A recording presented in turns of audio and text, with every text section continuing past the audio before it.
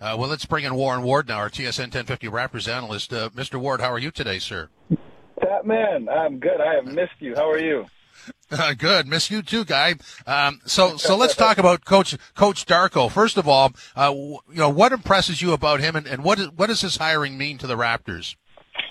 I think it's first and foremost, it's a change of guard. I think they understand that the Raptors are in a phase of building, an entirely new team, a complete, new identity. I think that's where the Raptors are right now, and as Masai said, change is good, and I'm looking forward to it. I think this is a perfect guy to hire in terms of all the three candidates that were left standing. I think Darko fits the mold. He's been around winning, and I think that there, sets a precedent. He's developed, younger players.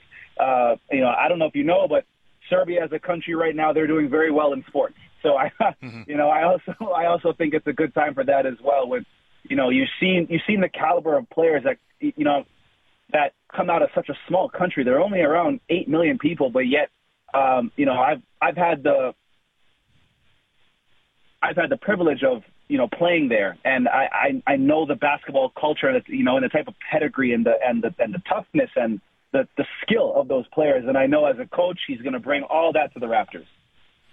Well, I like what you said about it was time. And so sometimes, for people that achieve, and I'm talking about Nick Nurse here, it's time because, with him departing and going on to where he's going with the Sixers, this is an opportunity for him to advance his career.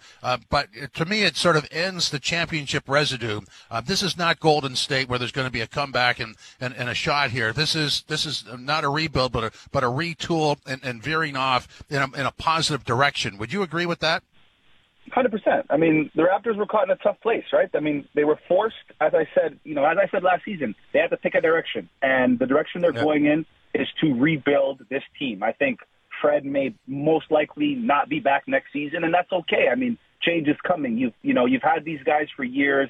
Nick Nurse is gone. All that championship residue, as you said, is gone, and now it's time to do what every team does in the NBA, rebuild. And you do that in the draft, and I think the NBA is headed in a, international, kind of direction. And I think, bringing in a guy who is a foreigner, of Serbian descent, knows Europe very well, you can get very, very good players. You see the role players that Denver and Miami have.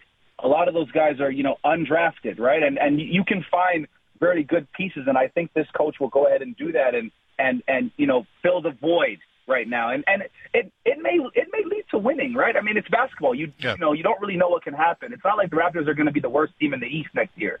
You know what I mean? We don't know that. So I think with the core group they have coming back, you make some changes to things. It's going to take some time, of course. So that's going to require us fans to be patient.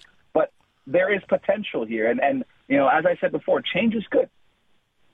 Well, I'm going to talk about the player development here, and I'd like your reaction to this. I felt doing the games over the last 2 years that we didn't talk too much, and certainly not at all last year, about development of players on the roster. That just seemed to veer off to the side of the road somewhere, and this to me speaks of returning to that, and I think it's vital for this franchise. What do you think of that?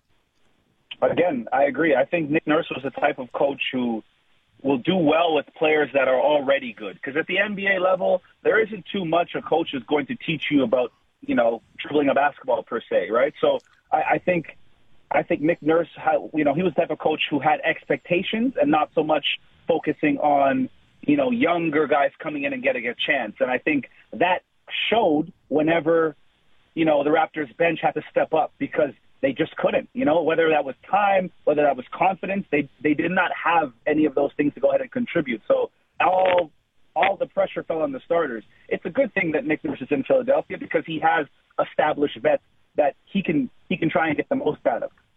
What the Raptors need to do is rebuild that sort of, we're going to develop players. We are going to watch you get better. We are going to build around, what we have here, maybe get a superstar or two if possible, but we are going to develop what we have and turn those guys into not only, players that fans can appreciate, but players that are going to win. Because, again, that's the point of the sport. We're trying to win. So Well, yeah, that's what Masai said coming into this segment, that it's time to win again. So here's what we know. We know that Scotty's here. We know that OG is here and Pascal for the time being. Something could happen there. And we assume that Pirtle would be back. So based on, and I think it's a pretty good assumption, going with those four names, who benefits the most from the addition of Coach Darko? I think it's going to be OG and Pascal. I think Pascal will be in different positions. I think Pirtle is a great addition, of course. But I think OG and Pascal will benefit the most because those two guys, Pascal has played that, international type of basketball before. I think OG as a defender, he's going to benefit from, that type of development. And again, it's a clean slate for everybody. So they don't, as much as the coach may know about the players that are here, he really doesn't because he hasn't seen them and, been around them every day. So it's a chance to build, a new type of a relationship. It's a chance to try and get the most out of one another. And I think sometimes that's what a player needs is, you may not need to be traded, but instead you get a new coach, you get a new system, you get to, impress upon that coach, like your character and some other guy may now get a chance to step up and take on, a different role. Pascal may be asked to take, maybe a back seat and let someone else step up. I mean, we don't know what's going to happen, but all those things are possibilities. And I think, as I said, change is good. So I'm looking forward to it. Is there anybody that was in the second unit that may benefit from this that you could think of right now? I think Chris Boucher. That's the first thing that comes to mind. I think Precious Achiuwa as well. I think even a guy as little as Mr. Malachi Flynn. I think he may get a second chance to relish in a new role under a new coach who's essentially going to give him a chance because the Raptors players have to give Darko a chance. So, they're kind of in the same boat in that sense. And now you have as I said, a clean slate to go ahead and impress upon the coach, the type of player that you are. So that's going to come down to, what you've done in the summer. So it's a new opportunity for everybody, me and you included. We got to talk about someone else new, and I can't wait to look at, his style of play and his coaching demeanor and, offense that he runs and defense that he runs. All those things are going to play a factor into who's on the floor. But I'm optimistic in the sense that change is good. It's going to bring upon new players to go ahead and step up, and I think Pascal, he could relish here. Yeah, so if we assume Pirtle's back, that's the big. The other void in the roster last year was guard depth, and if Freddie leaves, it just becomes a bigger hole to fill. How do you see them going about that? Yeah. Well, I'm assuming they're going to draft the point guard. I'm definitely assuming that, and I also think they're going to have to go out and get someone that can fill in a 1-2 combo guard role, but also is consistent. I think that was the biggest part. I mean, as good as Fred, was last year, at times he couldn't do it every single night. It just wasn't there. So they're going to have to go ahead and look for someone that can go ahead and do that. Now, you may not find someone who's going to be like nobody's perfect, right? So you're not, you may not find someone who's going to do it every single game, but you got to try and find someone, maybe 2 or 3 guys, as for case in point, like a Boston, if they get a guy like Peyton Pritchard, who is a 4th-string point guard on Boston, but the last game of the season, he had a triple-double. So he's very, very capable if given the opportunity. So you go out and get a guy like that as a backup point guard. You go out and get a starter.